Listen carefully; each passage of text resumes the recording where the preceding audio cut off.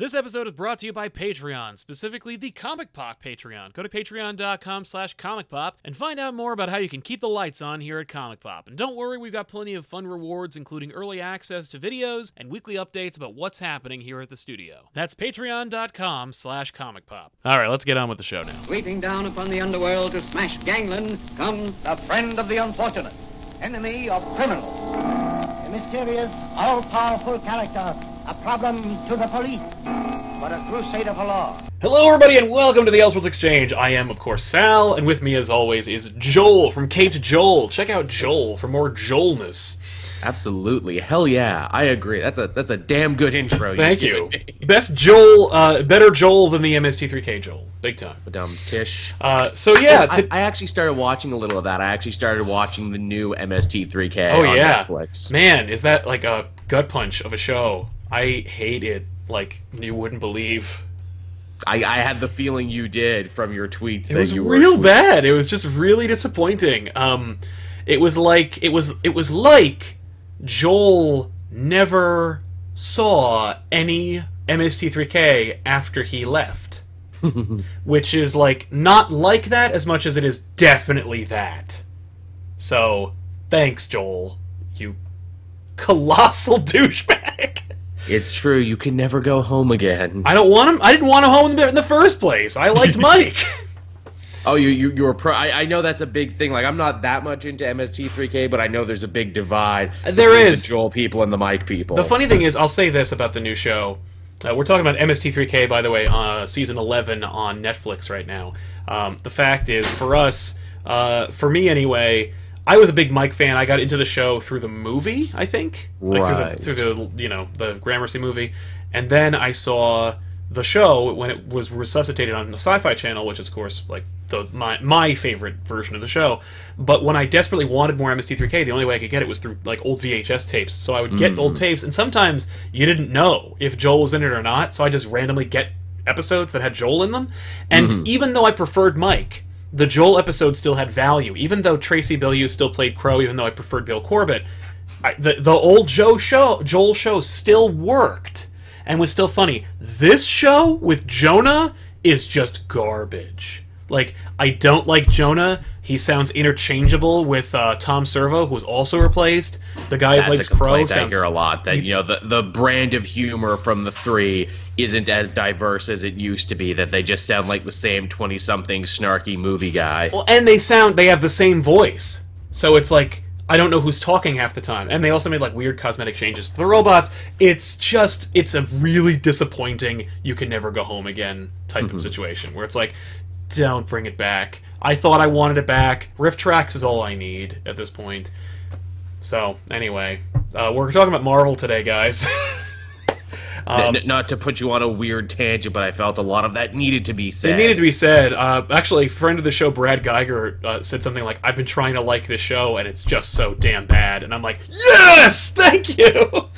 But yeah, I needed to say it out loud. But anyway, today we're going to talk about Marvel. A lot of people have been arguing that Marvel is kind of like astray, lost its way a little bit, despite the fact that like there might be some, like this, as they say, the sun shines on a dog's ass some days. Sometimes, regardless of the business practices and the publishing practices of a group, some great stuff can happen. And the fact is, Marvel isn't new at making good comics. They've made some good stuff, but for me, and I think a lot of people would agree that, like, I was about to call it Rebirth, the Generations and Legacy are kind of like a step in the right direction. Definitely. But for me, it feels hollow because nothing has actually changed. So true. It feels hollow, and I worry, too, seeing what we've seen with them kind of changing around X-Men. I might have mentioned this on the weekly poll this week. I don't want them to half-ass a Legacy or a Generations for Marvel the same way they're kind of, like, half-assing the X-Men right now. That's the thing, is that, like, Marvel is in this weird position where they loved... they loved the X-Men for a while. The X-Men were their darlings. Then Fox kind of, like, made it obvious they weren't going to relinquish the rights or share them or whatever the behind-the-scenes nonsense is that nobody really truly knows, and don't let anyone tell you different. If anybody says what it is, they really don't know because they've only gotten like tweets and hearsay. But the fact is, because we don't really know what's going on back there, but we do know at least that there, as far as publicly, there is no deal between Marvel Studios and X-Men and Fox. That those powers above the one above all, so to speak, has kind of decreed that that like insistence on Fox properties won't be as won't be given preference, and they kind of let those franchises go by the wayside. Some of them have been canceled outright, and only like movers and shakers like Bendis are allowed to use them. Oh yes. So it feels weird that because there has been no change in the contract or in the issues with that the one above all has had with, and we're talking about Ike Perlmutter, who like is the president of Marvel. He because his opinion hasn't changed, because the deal hasn't changed between the two studios, there's no reason to assume that everything is copacetic, and there's no reason to assume that like a change in the winds won't cause him to show up in Marvel Studio or Marvel's like publishing offices and say, "I'm unhappy with this again," and like, even though you finally fixed the X-Men, break it again, make it take it. I don't care. I just saw a solicitation that says the X-Men are going to be integral to the battle against Thanos. No, and just kind of like, what? Just not on my watch. Not on my watch, because I am grumpy about like not getting a few cents out of $1 billion check.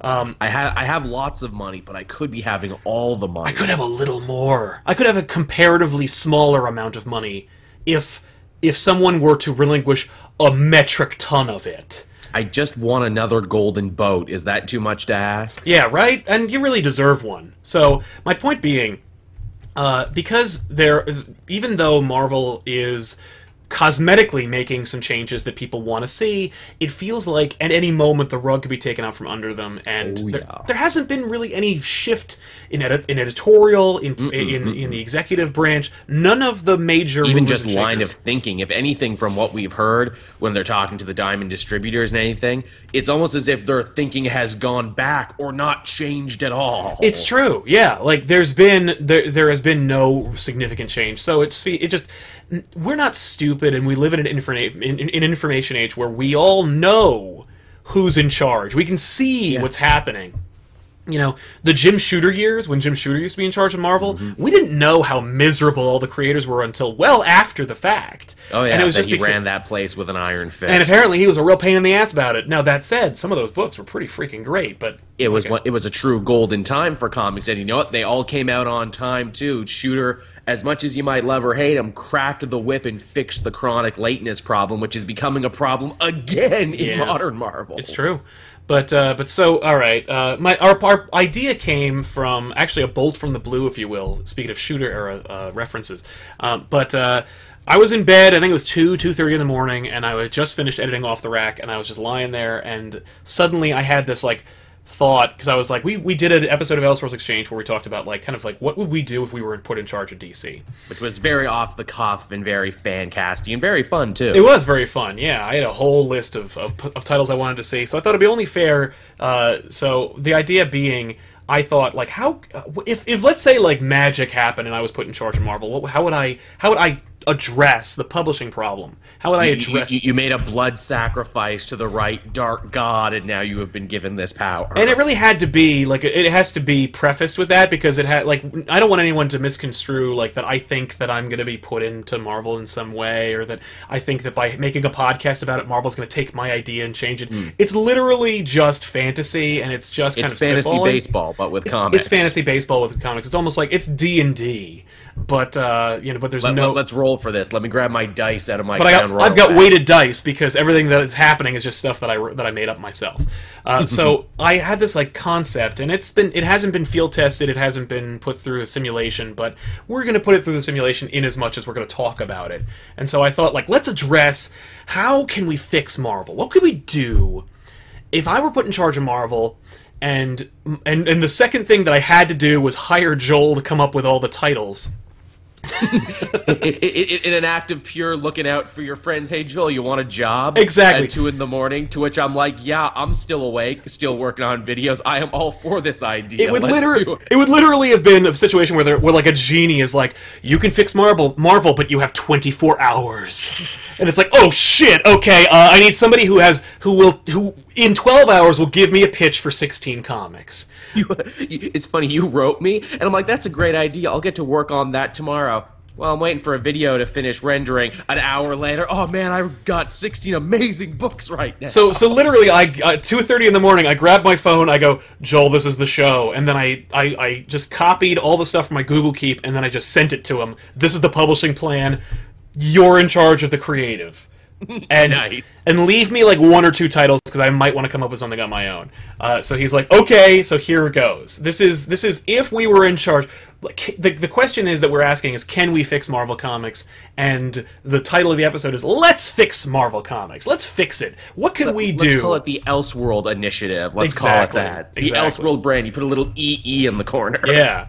So, okay. My concept is not too dissimilar from the Rebirth approach, in as much as there needs to be a singular vision with like-minded people at the top levels. And I'm not talking about like Ike Perlmutter. Let's pretend that either he's not there anymore or he was visited by 3 ghosts in the night and he just lightened up. But the fact is, he doesn't really control creative as much as he says, like, except for the parts where he's just like, don't do this, do this. But he doesn't go like, hey, what about a book about this? He's not the big idea guy. He's the money man.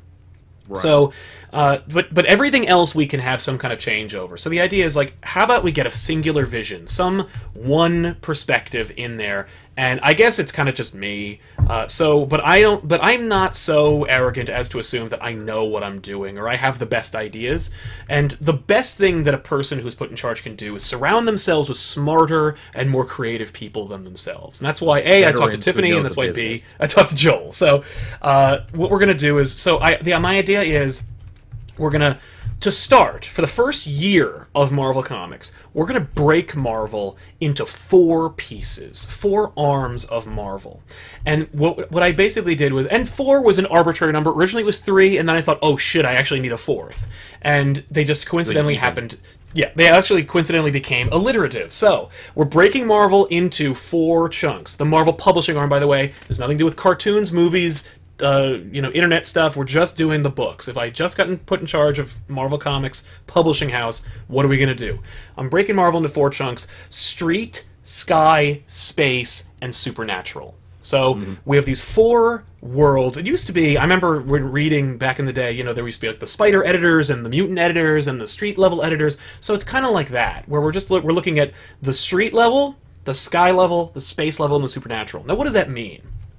It's the 4 pillars of a superhero universe. It's the 4 pillars of the Marvel Universe. The Street level, obviously characters like Luke Cage or Spider-Man or Daredevil. Fight crime, they're killable. They maintain secret identities, a lot of them. Typically, secret identities, they can be killed. They usually have some kind of really significant tether to humanity. They usually have like a schlubby type of work-a-day job, or at least a blue-collar job. They work in the dirt of the Marvel Universe. So, and each of these arms, or these realms, as I called them, have some supervising editor in charge of them, and their job is not necessarily to come up with the ideas, but to wrangle the ideas and focus them towards a common goal. Creative godfathers, if you will. Precisely. Which is why some of these names might sound familiar, and why it might concern you, but don't forget that their job isn't to come up with the ideas. Their job is to wrangle and to help maintain focus. By the way, each realm of this publishing arm, Street, Sky, Space, and Supernatural, have 4 books under their titles. So, Marvel publishes, let's say, 46 titles right now. We're dropping it to 16 titles a year. That's 16 solid number. 16 monthly books with 4 kind of larger ideological concepts of the Marvel Universe. So right now we're reducing the amount of books we're doing, but we're also going to be focusing them into their kind of spheres of influence. And I'm sure there can be crossover and interchangeability. Obviously, continuity and the shared universe is a big factor in Marvel and something I do not want to lose. Definitely. So, with Street, I put Bendis in charge of Street. Why did I put Bendis in charge of Street, even though Bendis ruined the Guardians of the Galaxy for a lot of people? Because Bendis is a big idea guy, because Bendis is a long-standing creative, and the dude cares about story, and he gets character.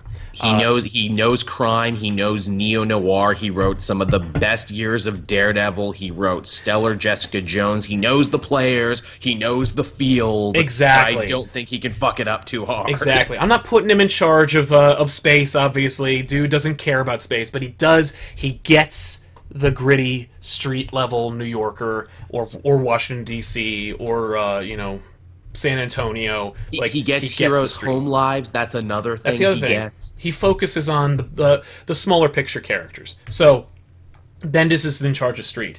Sky is an interesting factor because it's like, what does that mean necessarily? We debated this. I had to write you. I'm like, okay, what does Sky entail? Because to me, like, is that anyone who can fly? Because there's a lot of people who can fly. No, Sky is the superheroes who stand for a more ideological idea. These are characters public figures. The public figures, the Avengers type characters. We're talking about Captain America, Thor, Iron Man. While coincidentally 2/3 of them can fly, we're also talking about characters that usually the street level or the regular guy sees, either or aspires to be. These are literally to be looked up to, celebrity enough that people can say, "Hey, look up in the sky, it's Iron Man, it's the Hulk, it's whoever." It's whoever. And the best part about these realms, by the way, is that just because you immediately associate, let's say, Spider-Man with Street, right, doesn't mean that next year he wouldn't be Sky. Because maybe after your year-long story, Spider-Man winds up becoming something greater, or he winds up being thrust into this more public role, and then the editor of Sky gets to control the Spider books. So it's kind of like developmental in sports. You do really well down here, then next year we'll move you up to a higher echelon. And exactly. Or if the creator themselves wants to go in that direction, they're like, I have a good Sky pitch for Spider-Man. That kind of concept. Who am I putting in charge of Sky? The only guy who knows Marvel's legacy and knows those characters in and out and can tell you a story that'll make you cry but also make you believe, and that's Kurt Busiek. Love it. What has he been up to recently? Right? I don't know. Not a lot. He's such an untapped resource. Why isn't he doing something for someone? I completely agree. And there's that. The thing is, a lot of people could have been in charge of Sky, but I think Kurt Busiek, the dude who wrote Earth X and the dude who wrote Avengers Forever, gets it and knows what he's doing. And again, head on his shoulders, the dude can just. And yep, as somebody heard the crack Coke Zero. But Kurt Busiek is the kind of guy who's like, ooh, you know who wouldn't do that? Thor. You can't do that. Or like, ooh, I would recommend you do this. Or have you considered that idea? Boom. So Busiek's in charge of Sky. Next arm is Space. Space speaks for itself. Guardians of the Galaxy kind of thing. The Shi'ar, Brood, that kind of thing. Whatever I just said Space and I just let Joel run with it. It's a very broad thing, and I definitely put some on here where it's like, are they technically space? Well, they can be, and they have been in the past, and maybe they should be again. Like, about 25 years ago, the X-Men would have been space, that kind of thing. Absolutely. They spent a lot of fucking time. The Phalanx, everyone who loves from Annihilation, everything, they started in X-Men. Yeah. So, and while I was thinking about, like, the bigger ideas, like Dan Abnett could have been in charge of space, I felt like it was kind of obvious, so I went with Al Ewing, because Al Ewing understands, he's a good idea because he is taking Marvel's cosmic in directions that people haven't quite seen before. And I feel like if he were given more creative freedom and the promise that what he did stuck and mattered, he'd get to go completely crazy with it. And he's a workhorse too. And his workhorse, dude knows what he's doing, and because he's not in charge of a book, he's in charge of helping to focus everybody. He'd get to play with bigger ideas without having to worry about like, oh shit, I gotta get a script done. Like definitely. just he would probably be the hardest editor to work for, just because he'd be like, he'd be everywhere. He'd be like, oh, how's that book doing? Like, I just talked to you like 20 minutes ago. He's like, yeah, but I got excited. Detail oriented, you can tell from his stuff. Yeah, And he knows teams, and he knows other stuff. Right. And finally, Supernatural was an afterthought, because I was like, oh shit, where's Ghost Rider going to go? Right, Supernatural. And because, what's his name? Because Neil Gaiman made a deal with Marvel recently, and because he sold Angela, and because we were supposed to see some Miracle Man's kind of stuff, I put Neil Gaiman in charge of Supernatural. And by the way, again, the dude can't be trusted to write a script all the time, so just put him in charge of the publishing house, so it's like people go to him and they say, Gaiman, I want to do this thing with Sleepwalker. I want to do a big story. Boom. Neil Gaiman just gives him the idea, gives him the thought. He let me think about it for a day or two, and then I'll get back to you. That kind of thing. So, boom. Another guy who knows story, knows character, knows how all the pieces fit together. Exactly. They're all focused creatives who can go in a singular direction and who have earned our trust and our confidence. That too. They're also very noteworthy. Sorry, they also have integrity, and they care about what they're doing. So they'll fight for things, they'll argue, they'll push, and they'll kind of be right about Which is what you want in creative Godfathers. Yeah. Now, like I said, boom. So you got these 4 pillars of the Marvel Universe: Street, Sky, Space, Supernatural, and each one of those has 4 titles. So you got 16 titles in total that we're going to be publishing on a month-to-month basis. We don't have 16 characters, and some of those groups have to be team books. What about those characters that are guaranteed sales, but we don't have a place for them in the publishing line? I took that into effect when I did this. In fact, for every tier that I put together, I wanted one standout team for that tier to be representative of them. Also be like, hey, if your favorite character didn't get a book, should really read the team book, because we're going to be cycling people in. They're going to be having adventures. You're going to get a chance to see them, and if the response is good, maybe they'll get spun out into something. In fact, in many cases, I kind of made the mentor-mentee thing also affect a lot of these books that I chose to put together, because that's a thing Marvel has now. They got their older classic heroes. They got a whole generation of younger heroes that a ton of good work has been put in. You don't want those characters falling by the wayside. You need them to stay in the zeitgeist. It's true. And I had another answer for that, but I'll get to that in a second. The idea here is that each realm has a year-long plan and a direction. So rather than have, we have a singular voice, we have a singular idea, that's me, I guess, who's like, we're going in this direction, but each of the editors or overseers of their realms have this concept that they're like, okay, I kind of want to go in this direction for this realm. And this could be a small thing, this could be a big thing, it could be like, but the concept is basically, I want to, at the end of the year, a year of publishing, at the end of that year, I want us to get from point A to point B. And point A to point B could be, I want these characters to grow, or I want these characters to be a year older, or I want these characters to be dead, or in the dumpster, or broken, or retired, or I want them to be bigger and better, and I want to move them over there, or something. But you have to have a direction that you feel every day, or every month, or every bi-weekly period that you're buying comics. You're reading this book, and you're thinking to yourself, shit, where's this going? And you know in your head that it is going somewhere, because we've told you, when we had our big summit meeting, that this is the plan and the direction. So even, and you're also, when you're reading your comic, you're also thinking to yourself, what does that mean? You're reading, and then you're rereading. You're enjoying the story for what it is, but you also know that deep underneath the surface, it's going in a direction. And so you're thinking that offhanded comment could mean something. It could have ramifications for the year-long story. DC's doing that really well in Rebirth, everything relating to the Button and the Watchmen and the missing 10 years. Exactly. And everything else. They're still talking about that 3 Joker thing. All we know is that the chair says there were 3 Jokers. We still have not seen anything, and everybody is drawing from every freaking angle to possibly solve this mystery. Yep. And you're looking at that from 4 different perspectives. 4 different publishing pillars of Marvel, or 4 different pillars of Marvel, are going in a singular linear direction. And you don't know what that is, and I don't know either, but I'm just telling you, this is the concept. So, the other thing is, creators that are working in that realm have an opt-in, opt-out opportunity at the inception. When you come in, you're brought in to work on this book, hey, we're going in this direction. all like this realm you're going to be writing for, it's going in this one direction. Do you want in, or do you want to do your own thing? If you want to go in, then your book will be integrally tied to the direction that this thing is going in. If not, we will do everything in our power to avoid your book being part of the wave that is going in that direction. Because we don't want to like hamstring people, but we also want to include you if you feel if you have a big idea, or if your character is big for the story. Definitely.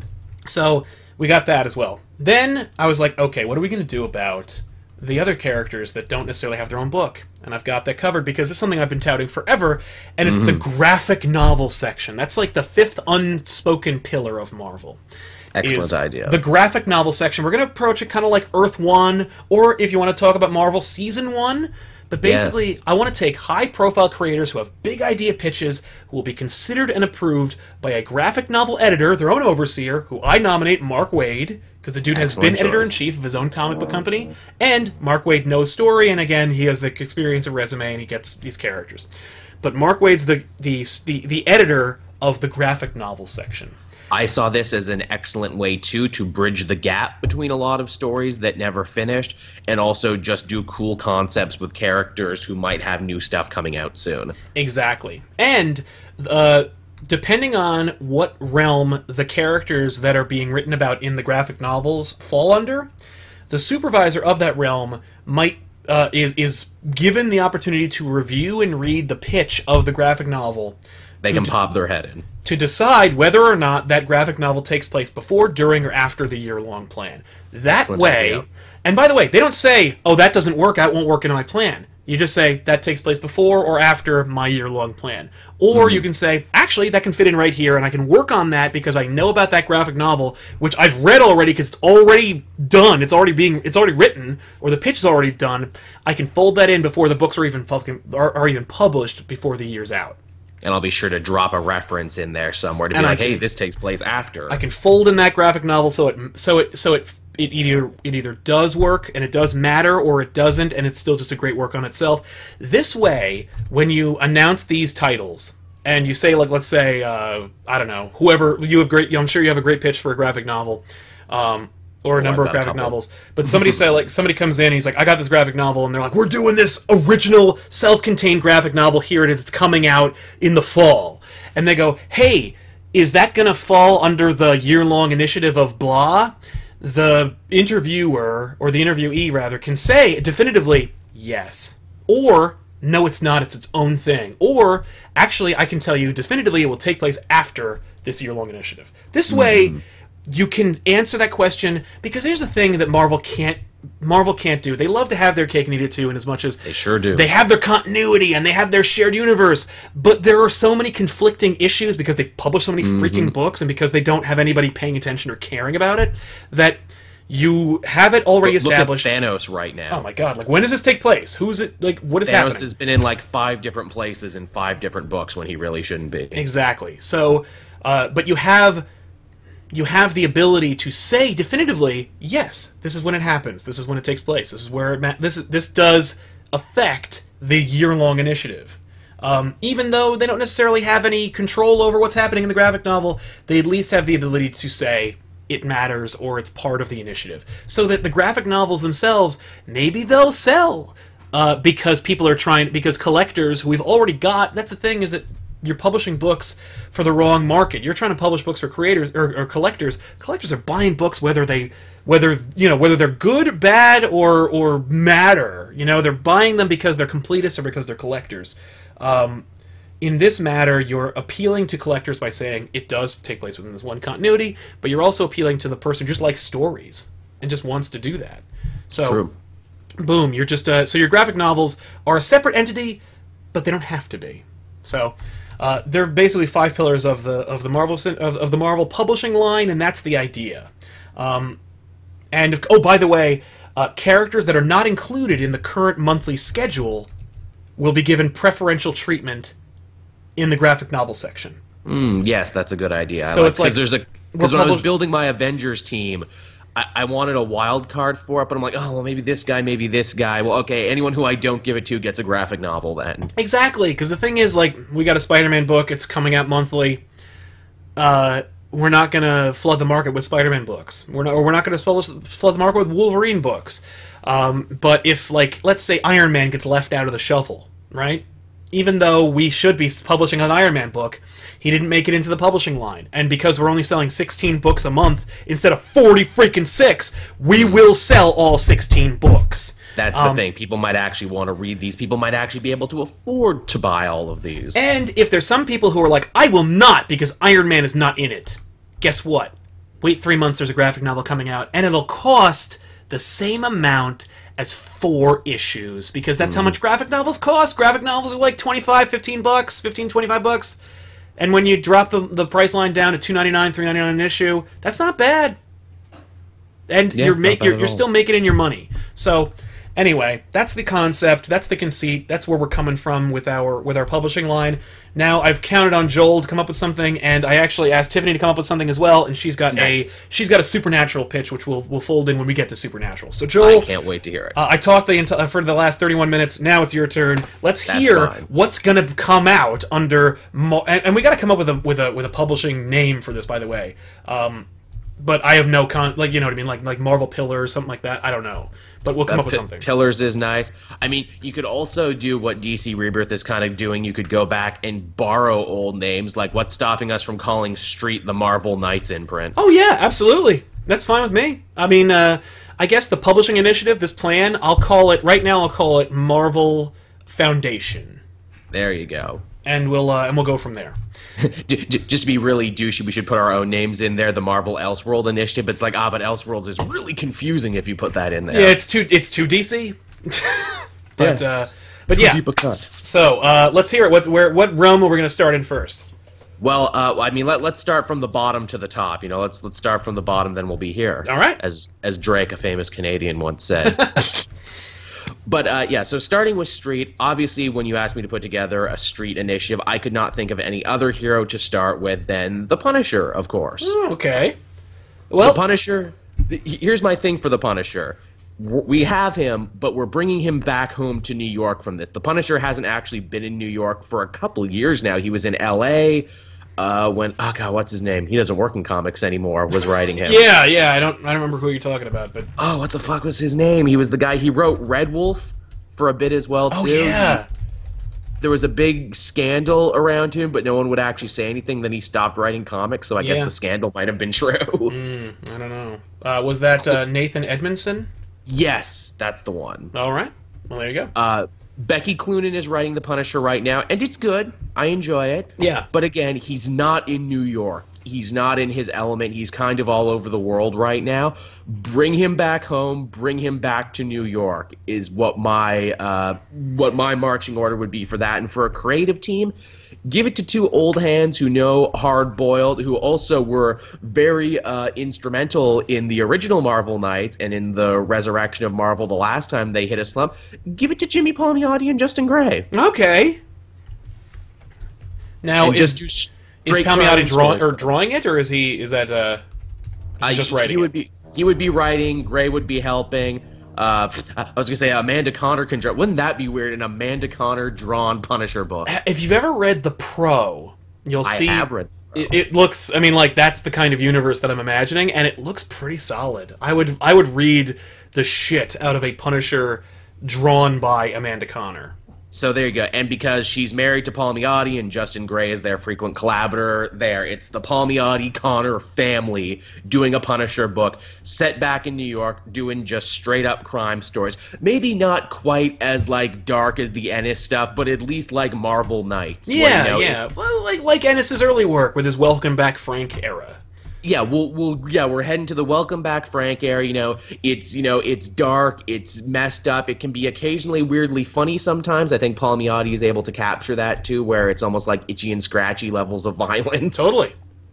Can do that, and you can bring back a bunch of characters who aren't dead. You can bring back Barracuda and the Russian and probably Jigsaw. You can do something with him in this. Hey, listen, Bendis put him into Infamous Iron Man this week. Did he really? I didn't read that yet. He's in it.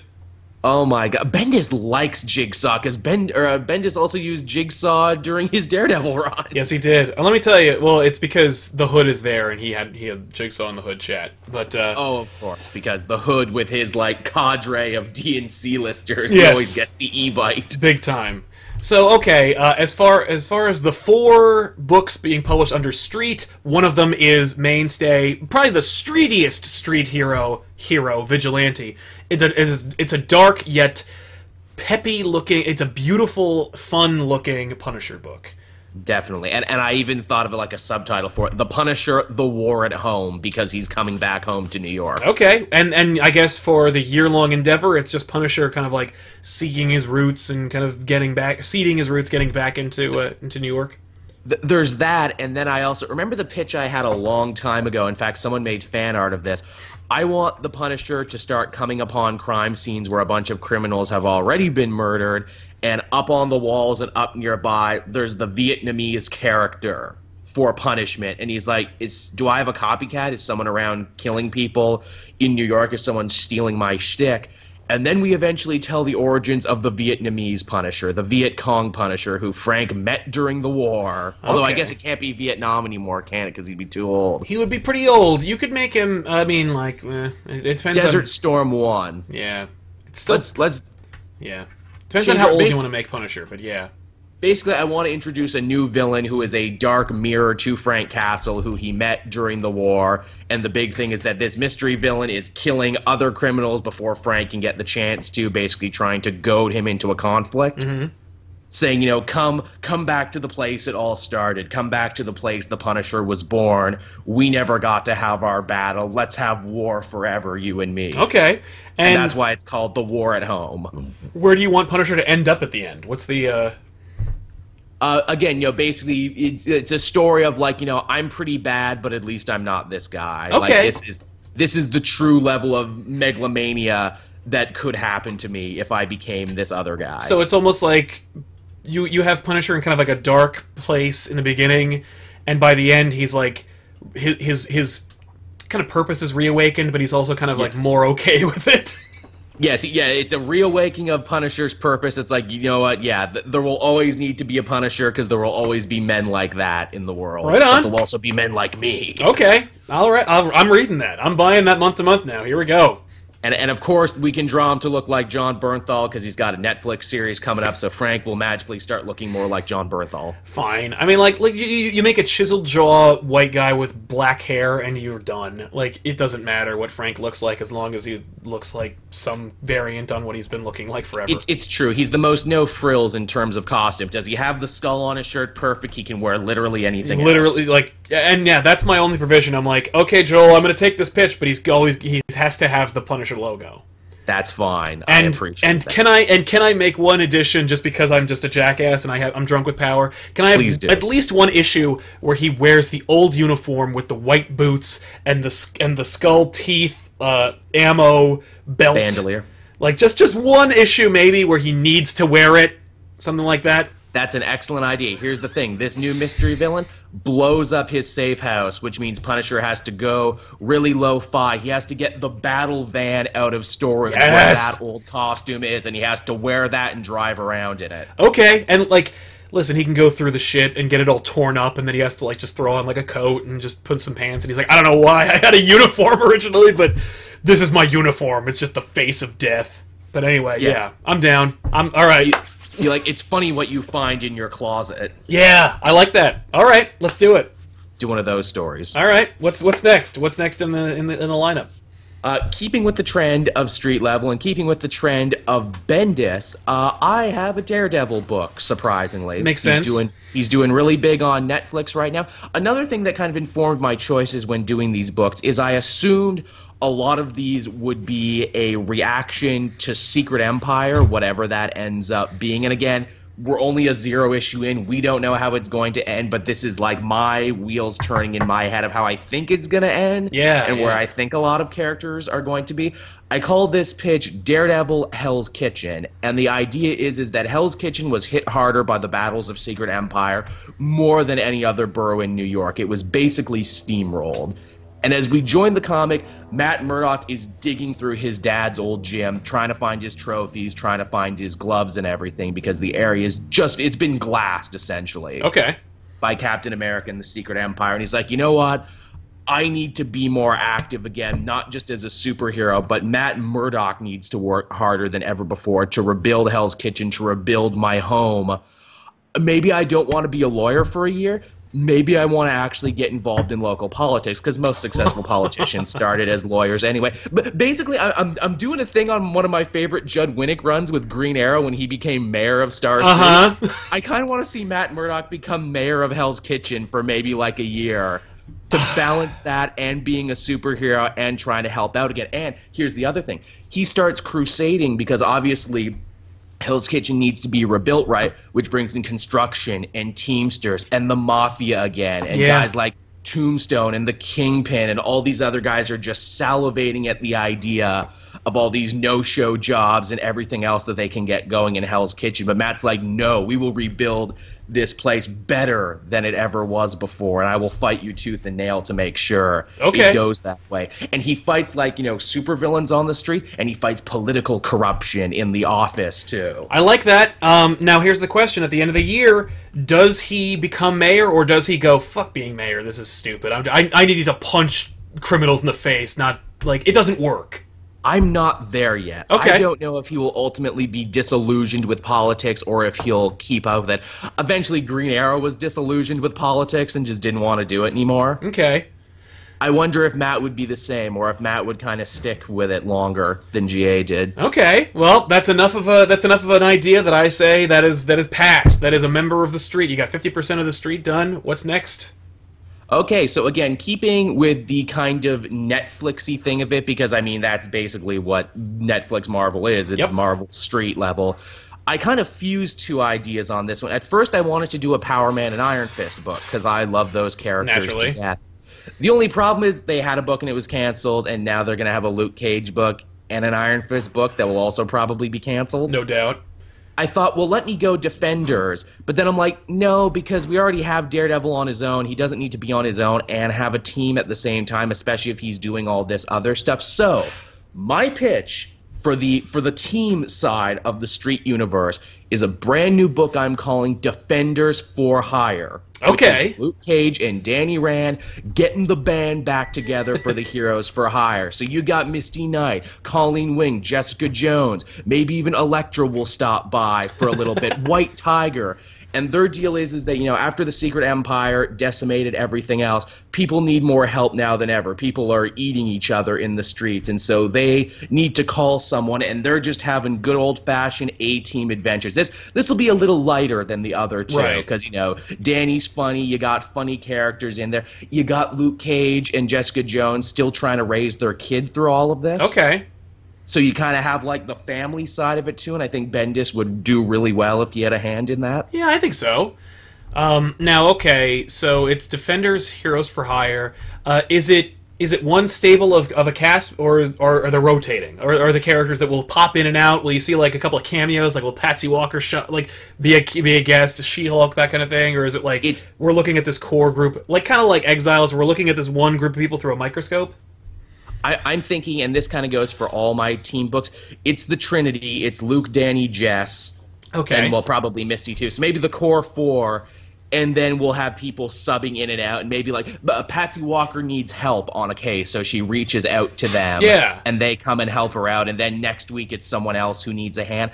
I was thinking, too, the big thing they need to fight against is, on top of everything that's wrong in New York, people in the city, in, like, these low-income areas, have started developing Iron Fist powers out of nowhere. Oh, okay.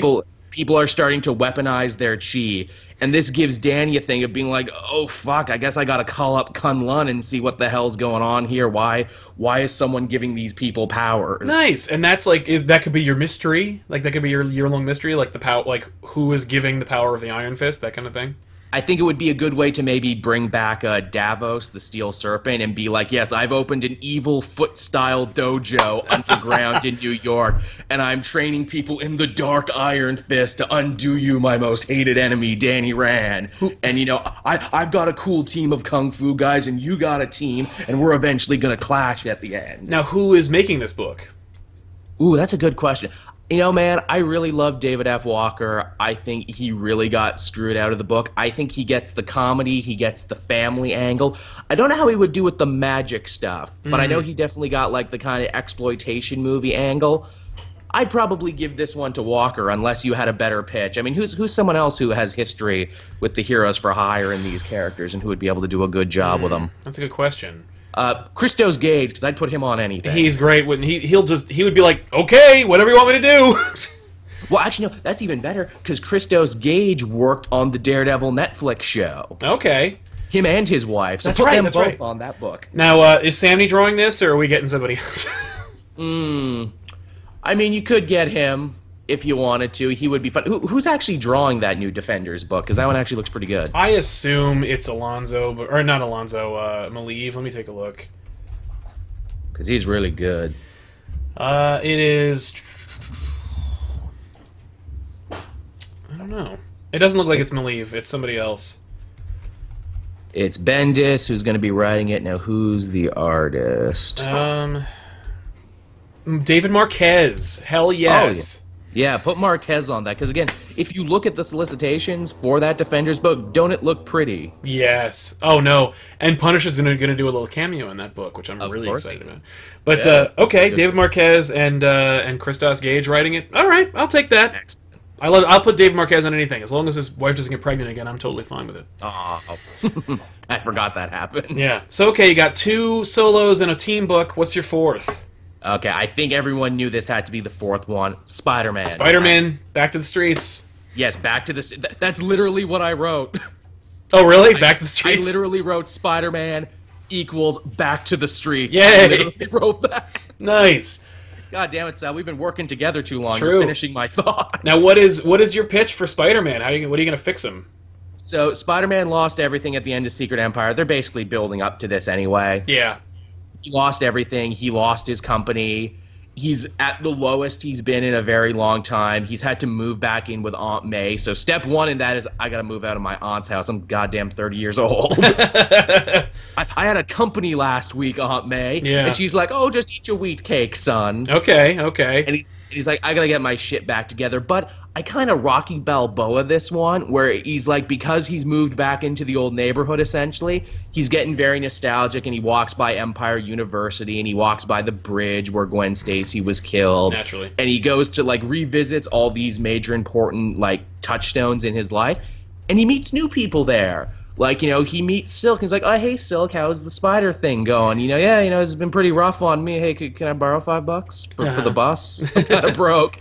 And she's like, yeah, okay, sure, you can borrow $5. And then, you know, he runs into Spider-Man 2099. It's like, oh, hey, man, you're still hanging out in this time period. That's pretty awesome. And it's a way of, like, working in the Spider characters while also making it a Spider book. And eventually it all ends, too, with him, the first arc, at least, with coming face-to-face with Miles Morales. Mm-hmm. And Pete apologizes to Miles, like, I'm sorry I was so sucked up in my own bullshit. I couldn't be a good big brother. I couldn't be a good mentor to you. If you want, I want to try and teach you at this hero thing. I want to give you all the guidance I never had when I was starting out. And that's like a touchstone thing of it, Peter being a big brother to Miles. Another thing, Pete's going to need a job, right? Because Pete has always been defined by the job he had, either, you know, working for that Google stand-in, being a photographer, being a teacher for a little bit. Yeah. Here's my pitch for him. Okay. Robbie comes to him and says, hey, I'm going to be retiring from the Bugle very soon. How would you like essentially the job I had when I started? How about instead of taking Spider-Man pictures now, you're buying Spider-Man pictures from other people, and you're going to help run the Bugle and take it into the next generation, this printless generation. Okay. So, like, Robbie's grooming Peter the way that Peter's grooming Miles. Exactly. It's a dual fathership thing going on, and it's an excuse for him to kind of come back to the Bugle and everything. I also kicked around the idea maybe Betty runs the Bugle now, and she hired Peter for Robbie's old job and says, look, I mean, we did this forever. We started at the same time. Yeah. So, I mean, want to come back, you clearly need the money. Okay, because yeah, Jameson's not working for the Bugle anymore, is he? No, he's working for the Fact Channel. I almost thought of putting him at the Fact Channel because Silk works at the Fact Channel, but then I'm like, Fact Channel is like a Fox News stand, and I don't think Peter'd be cool with that for too long. Yeah. But I love that. Peter working at the Bugle, kind of like running or at least being an editor at the Bugle. Okay. Yeah. I'm down. Going back to his old job, making money again, revisiting all these Spider characters. And, of course, you'd work in a thing, all the old villains come back, because don't they always? Ooh, have a new guy calling himself Master Planner. Okay. And Peter's like, fuck, the last time there was a Master Planner, I almost got drowned and crushed under a big piece of machinery. Yeah. Gotta get to the bottom of this, some asshole calling himself Master Planner. And he'll hunt down new Octavius in his young body, and Octavius like, no, it's not me. I haven't been the Master Planner in forever. Yeah, I'm not since Ends of the Earth, I guess. Yeah, I'm complicated now. If you find this plagiarist, punch him in the face for me. From wherever Otto is. Yeah, I don't even know where Otto's going to be at the end of Secret Empire, because he's working for Cap, but it's clear he has no love for Hydra. Oh, yeah, no. Even though he's wearing their uniform. But it's a sick suit, though. That's true. Okay, who's making Spider-Man? Who's the creative team on that one? You know, they're already getting Zdarsky for the new Peter Parker Spider-Man. Yeah, Spectacular. Here's the thing. I just finished his Star-Lord book, and it's fucking hilarious. Zdarsky gets humor and drama, so I think you're right. I would stick. Just keep him. That's so hard to find a writer who's good and funny and can make you laugh in a comic, because funny comics are really hard to come by, because like hearing a joke and reading a joke on the page are two totally different things. It's very true. So yeah, I think Zdarsky would clean up on this one. I agree. Any artists that you want to see, or should we just... who's a good artist? I mean, I'd keep maybe Imminent on there. He's great. He is also nice. You know, Sarah Pacelli's great. If Kemen Coley can draw Spider-Man like he drew Batman in that one... He does... I will not allow you to have Kemen Coley, I'm sorry. Joel, we're gonna fight on this one. I do not like Kemen Coley. I will not give him work. I veto him, sir. Yes, that's fine, yeah. Yeah, no, I've seen the Spider-Man. It's not great. His faces are weird. But, no, they are weird. But that Batman looked so good, though. Oh, his Batman's great because he didn't get tired on it. He's like, yeah, Batman, woo, like yeah. It's new and different. But okay, all right. So there's your pillars of Street. Let's zip through the rest of them. What do you got for Sky? Okay, for Sky, of course, you know, I started with a Team 1 on this one and worked out from there. You gotta have the Avengers, yes. Right? And again, just like Spider-Man is just called Spider-Man, the Avengers is just called the Avengers. It's the one damn team book for them. You don't gotta read 5 other ones. No. This is the one you gotta see. Yeah. Okay, who's on the Avengers? Okay, keeping with my theme of core members and then, you know, kind of cycling in others later, Sam Wilson will be leading this incarnation of the Avengers. Again, Fallout of Secret Empire. Don't worry, I have something for Steve later, actually. Okay, cool. He's leading the team. He's leading them like he does in Monsters Unleashed. You know, here's the thing, because after they found out that Steve was actually evil and Sam, you know, saved everyone, as he probably will in Secret Empire, everyone loves him now. Yeah, okay.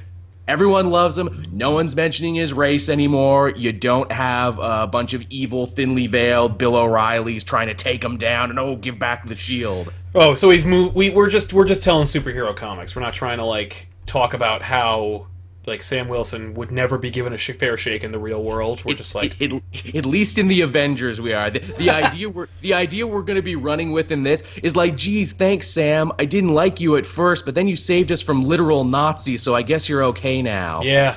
Okay. Cool.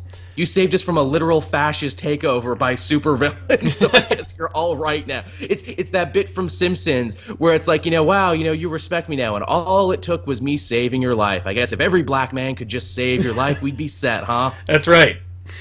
That's what we're going. Joining him, of course, you have a Cap, you need a Thor. It's going to be Jane Foster on this one. I don't know how we're going to work out the Hammer situation, but she's going to be on the team. I really liked these two together. Wade was kind of doing a thing where it's like, well, hey, maybe there's a little romance happening between these two, because you know you got to have a little romance on your Avengers team, Absolutely. Right? You got to make that one work. So obviously they're going to be there together. They're going to be like the den mother and father of the team. Okay, cool. Is what they're going to be. Under them, It's kind of a shakeup. Those are definitely the two I wanted. Like those can't leave. Those are the two I want. Right. I figure put Scott Lang Ant-Man on there. He can be the comedy relief. He'll have a new movie coming out soon. Yeah, why not? All right, we'll give Scott another shot. Poor guy. He ain't been an Avenger in a bit, so No. why not? And again, they're like, hey man, it's kind of a rebuilding period for the Avengers right now. No one's mad at you yet, and we know you weren't involved in any of the Secret Empire stuff, so you're on, Scott. I can imagine him just like Scott Lang. I think Scott Lang, the last time he was an Avenger was when he died. So Yes. yeah. That could be the joke. He's super paranoid. He's always looking over his shoulder. Yeah. And plus, with him there, you get to hang out with his family and his daughter as well, so she gets to be involved in stories sometimes. Is she Stature?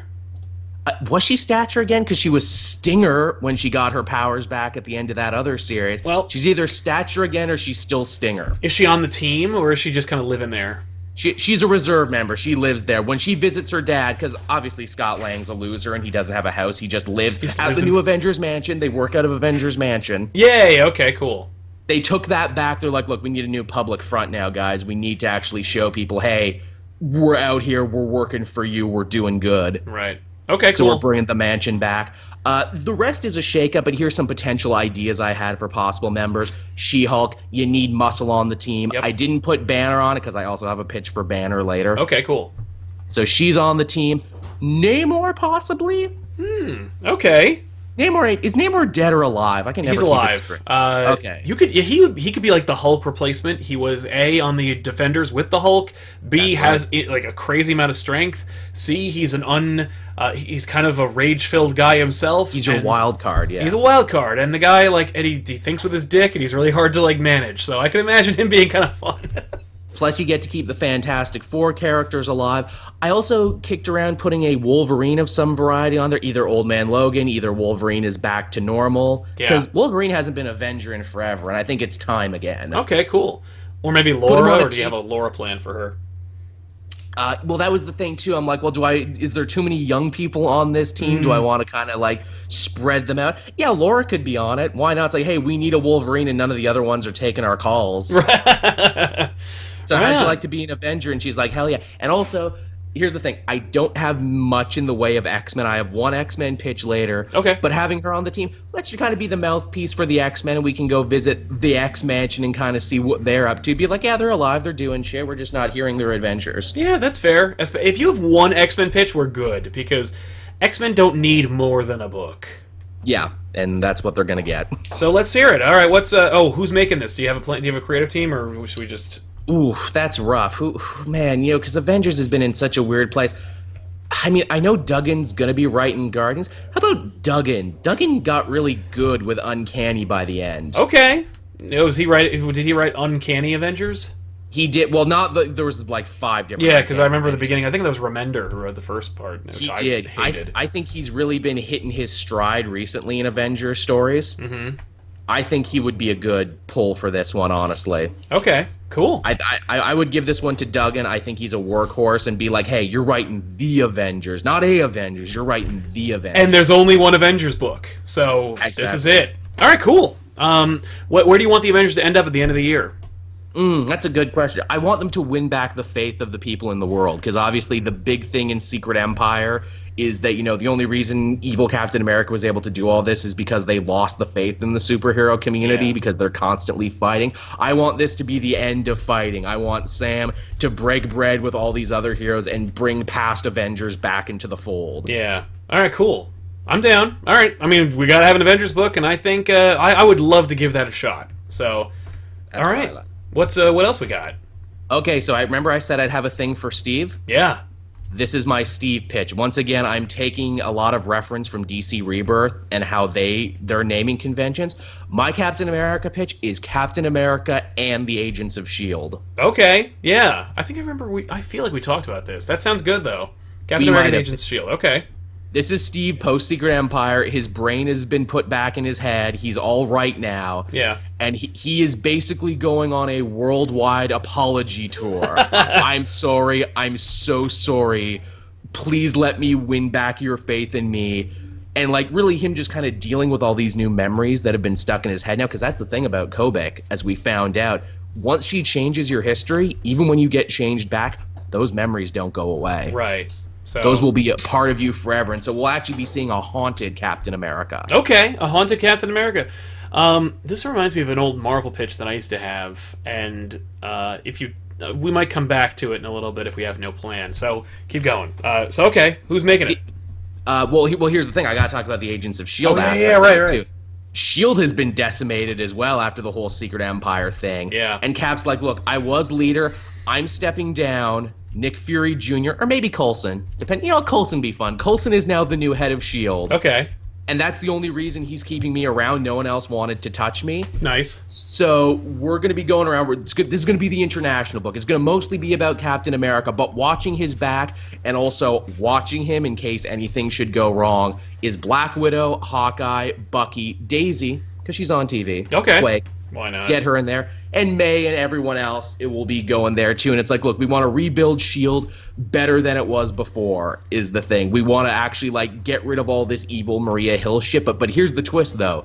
Maria Hill is, in a secret Black Ops S.H.I.E.L.D. prison for all the crimes she committed. Yeah. But it's a nice prison because she also found out the truth about Captain America. And they're like, we can't let you go, but we also can't reward you either. So they're Hannibal Lectering her. So whenever Coulson or Cap has a problem, they go to her. Sounds like, hey Maria, what should we do in this situation? Uh-huh. like if you were the head of S.H.I.E.L.D., what would you do here? Right. Okay. And then when she gets too evil, okay, we're gonna stop just slight of that thing. Of you being too evil, we're gonna stop right sight of that. Okay, I'm down for that. Cool. Captain America and the Agents of S.H.I.E.L.D. I like it. My idea is I'm bringing together the best parts of Secret Avengers and S.H.I.E.L.D. and putting it in one. It is a Cap book, but it's him within the world of super espionage. Yeah, I like it. I'm cool. I'm down with that. Sounds good. And as far as writers, I think the writer on this one should be obvious.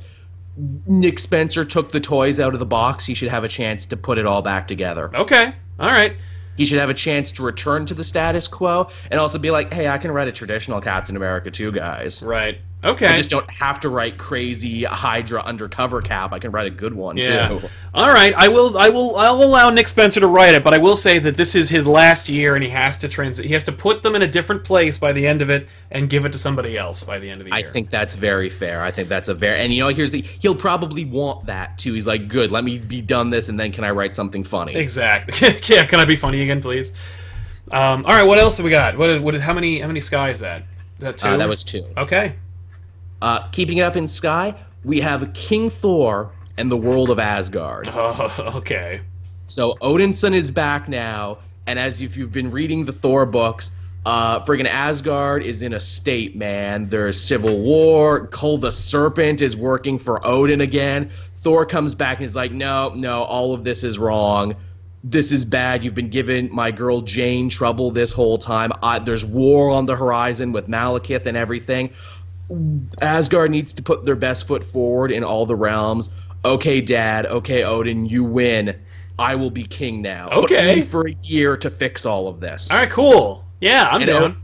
And Odin's like, a year. I said the same thing when I became Odin and I took over from my dad. The power will corrupt you, son. You wait and see. I like that. Okay. Now the question is, does it, or is he or does he feel the strain, or is it where does he end up?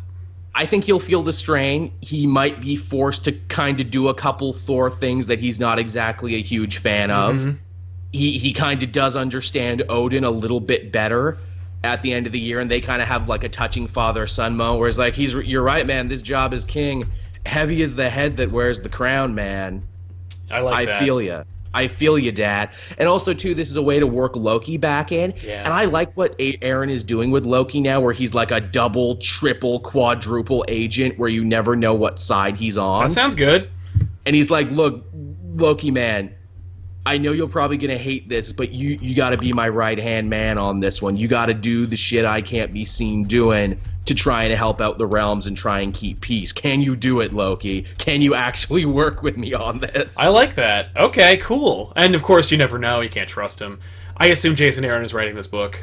Oh, yeah. I mean, obviously, it's not Jason Aaron on this. I honestly could not think of another for it. And here's the thing. Aaron's teased the idea of Thor becoming king. Yeah. So of everything I've mentioned, this is the most likely. No, it's true.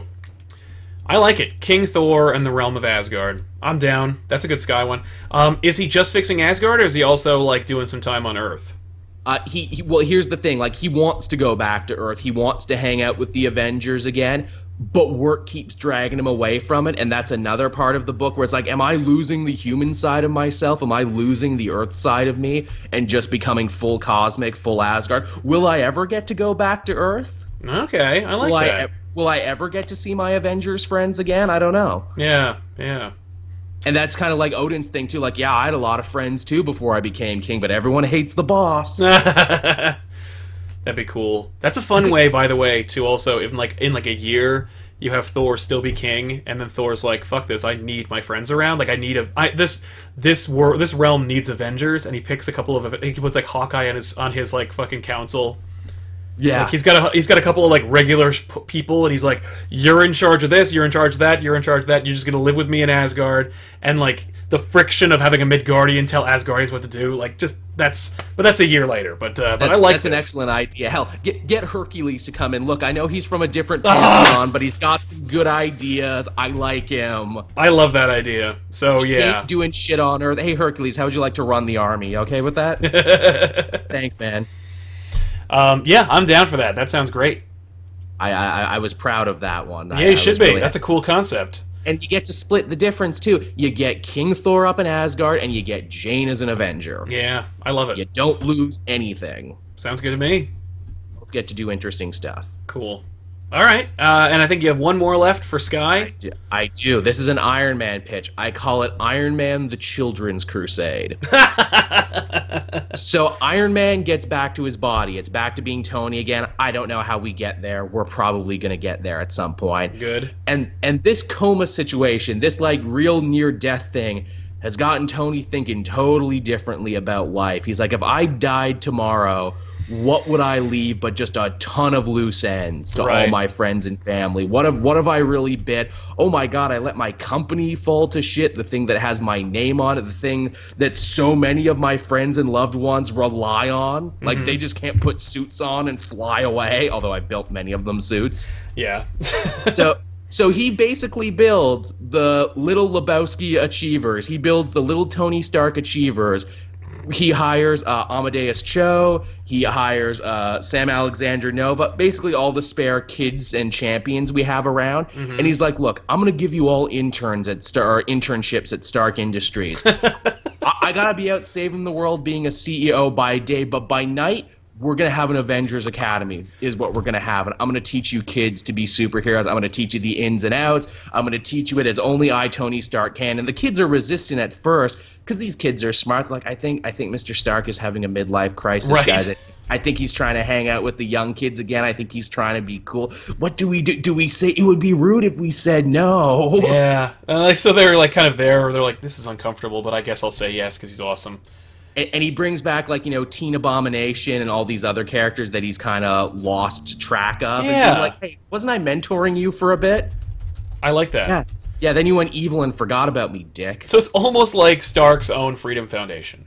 It's exactly what that is. He's building a brain trust. He's building a foundation. He's trying to... Here's the thing. The big marching order of this and where I want it to be, have the bridge be gapped and have the wounds repaired of the older generation of heroes and the younger generation. Because really, that's where Champions comes from. That's we don't trust adults anymore. Yeah, I love it. Which is very much the millennial mindset of we don't trust our parents because they fucked up the world. Well, and also, like, Tony Stark is kind of like the cool uncle that the kids would like anyway, so he gets to try and, like, so the kids would like that. Exactly. He's like, let me try, guys. Hang out with me for a year, learn some shit from me, we'll have some adventures. And again, like, he takes interest in everyone. Like, one arc will be him trying to help out Amadeus Cho with his problems. The next week will be him trying to help out Sam Alexander. Hey, Sam, lives kind of under the poverty line. Wouldn't it be funny if Stark showed up? It's like, I just gave you a bunch of money. Yeah, that'd be cool. And Sam's like, no, man, don't just give me a bunch of money. I want to work for it. Don't give me a handout, you weird white man. oh, I'm sorry. Was that weirdly racist that I said you needed help with money? For a different time. Help me out. I like that. Okay. And then as a joke, you could also work in maybe like a dimension-hopping version of the teenage version of Tony Stark that ran around for a bit. That'd be fun. Like, he can stop by for an arc, and the kid's like, really? This is what you were like when you were young? It's like, well, when I was old and was young again, it was a whole thing. Okay. I'm in. So that's my pitch. That's my pitch for him. That sounds great. I love it. Cool. Where are we? That's Sky. Cosmic. So Cosmic, yes. Space. Yes, space and cosmic. All right. Now, again, starting with the foundation team of this, they're going to have probably the biggest movie next in like the next couple weeks. Yeah. You got to have Guardians. Yeah. No, you got to have question. them. But here's the thing: we're going back to the Abnett era, where the Guardians are, they're cool rebels and they're cool outsiders, but they're also part of a much bigger Marvel Galactic universe. And in fact, they kind of have to take a walking tour of all these different characters, because my idea is at the end of Secret Empire, the Guardians, once again, they really distinguish themselves. They do something really cool, and everyone's like, yeah, we really respect you now, Guardians. You're awesome heroes. And they're like, yep, we sure are.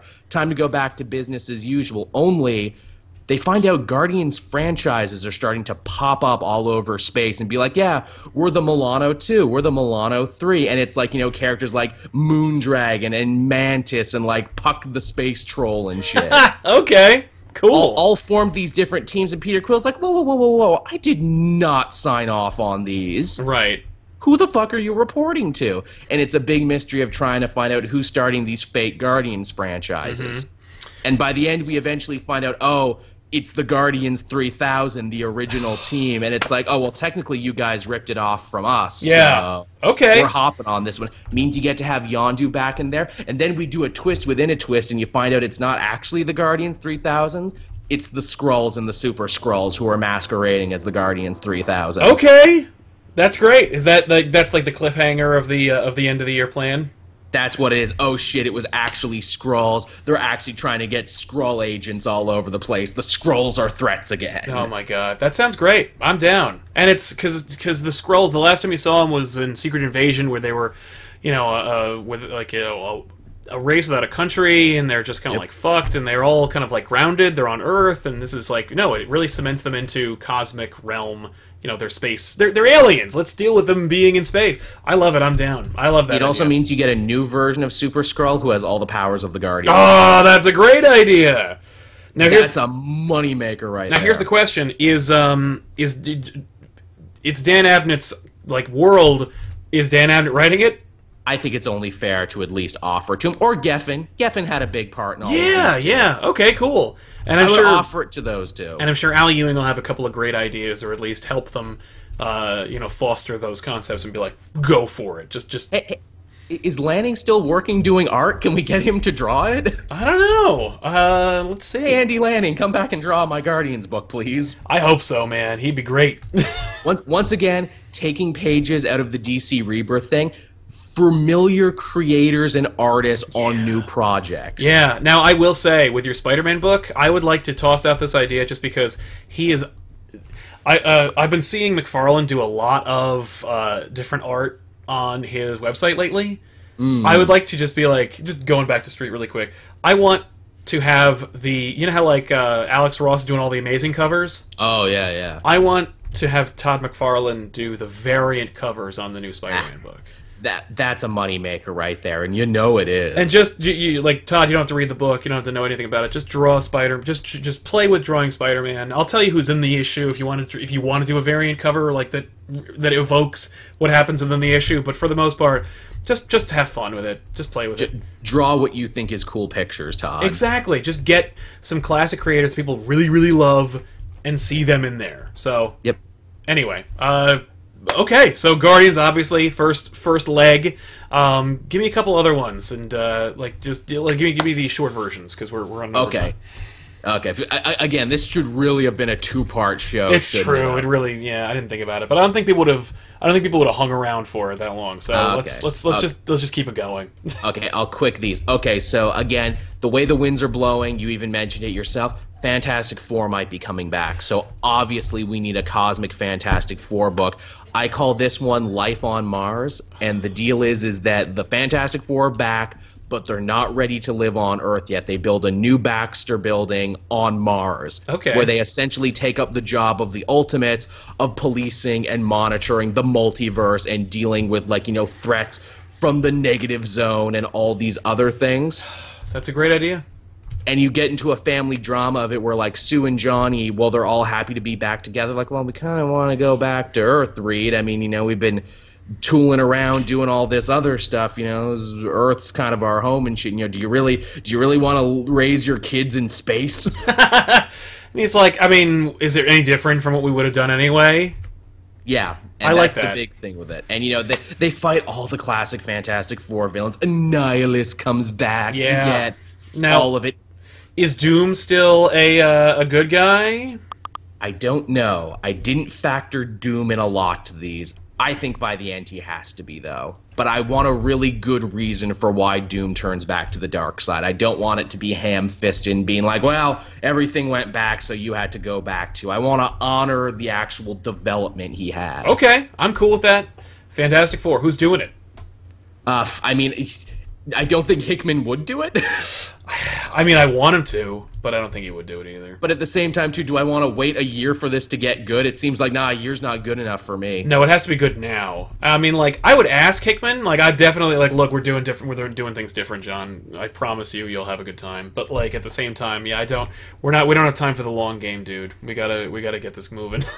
Who else has had really good Fantastic Four runs? I mean, like, Mark Waid did a good Fantastic Four. But he's a Godfather. But he's a Godfather now, so he can't be a Godfather and right. That's a conflict of interest. It's true. Let's see. Oh man, it'd be cool to maybe it might be cool to get what's his name, John Byrne to come back. That's good. James Robinson didn't have a fair kick at the can when he started doing it. It felt like Marvel really stopped giving a shit about the Four when his run started, so he got no support. Let Robinson come back and try it this time. I'd be this down. time with feeling. Yeah, go for it. Give it up, James Robinson. Why not? I like that guy. He's doing Cable, but he should be doing my fictional Fantastic Four story. And what's the fourth one? That was only the second one. Oh shit! Wow. I got two more, but okay. Okay. Want to do the villainous side of space? I got a book, Thanos and the Blackguard. Okay. Yep. Thanos rebuilding the Black Quadrant of space, becoming the tyrant again. It's a rags to riches story. His son beat the crap out of him in his own book, and now Thanos is hungry like he's never been before. He's gonna crawl his way back to the top on like a mountain of bones and shit. Okay, I like it. I mean, like, we gotta address Thanos anyway. People are gonna want to read about him because he's a cool character, and also he's like, you're not gonna be able to get away from him for the next couple of years. Mm-hmm. So why not? Yeah. You can invent new Black Order members, or you can bring back guys, but I think he killed Corvus Glaive, and I think Black Swan and everyone else is dead. Okay, new team. He's also recruiting a new team. He's like, I need to find the vilest, most hate-filled beings in the universe to stand by the side of Thanos. Okay, and what is his, what is the plan? Where does it go? Rebuild his empire, get Lady Death back interested in him, and find that Infinity Gauntlet again. Oh my god, you're gonna bring it back? You're gonna have him be like, let's do the Infinity Gauntlet again? He's like, I was so close that last time. I bet I could do it again. And, we time it with Infinity War, too. Oh, totally. Yeah. Don't totally retread it, but say, Thanos is like, you know what? If I get these other two things done, I think I need a good scavenger hunt is what I need. Yeah, that's that. Thanos at his best is always looking for something. It's true. It's true. He needs to look for something again, and that's what he's going to look for. Yeah. And who's making that book? Jeff Lemire is doing a really mean Thanos right now. He's mostly writing his son, but he does, like, the dad pretty good. Yeah.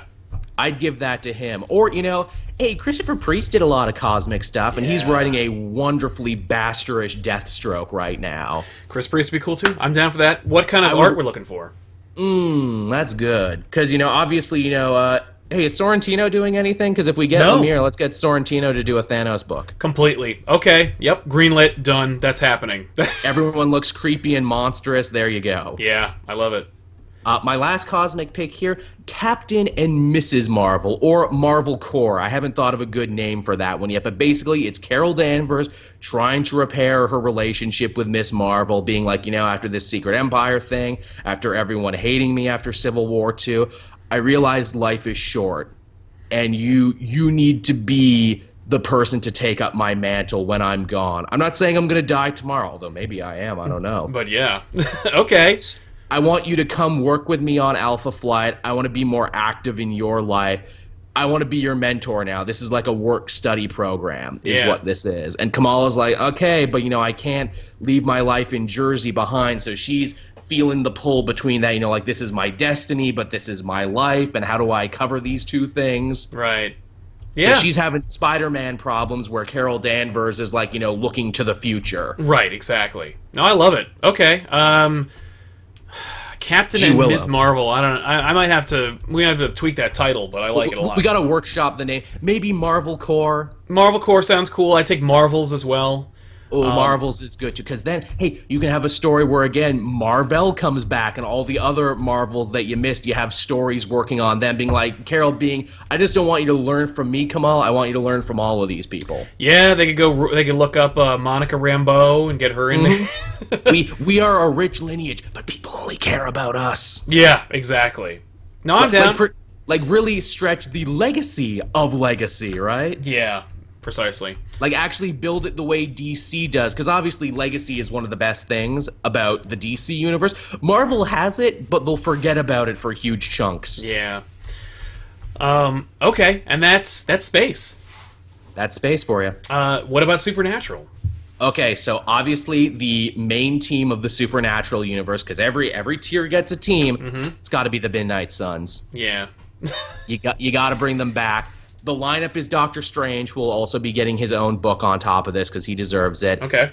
Moon Knight, who they've been moving into a more supernatural direction. So we're going to stretch the Mr. Knight aspect. He's the Batman of the team.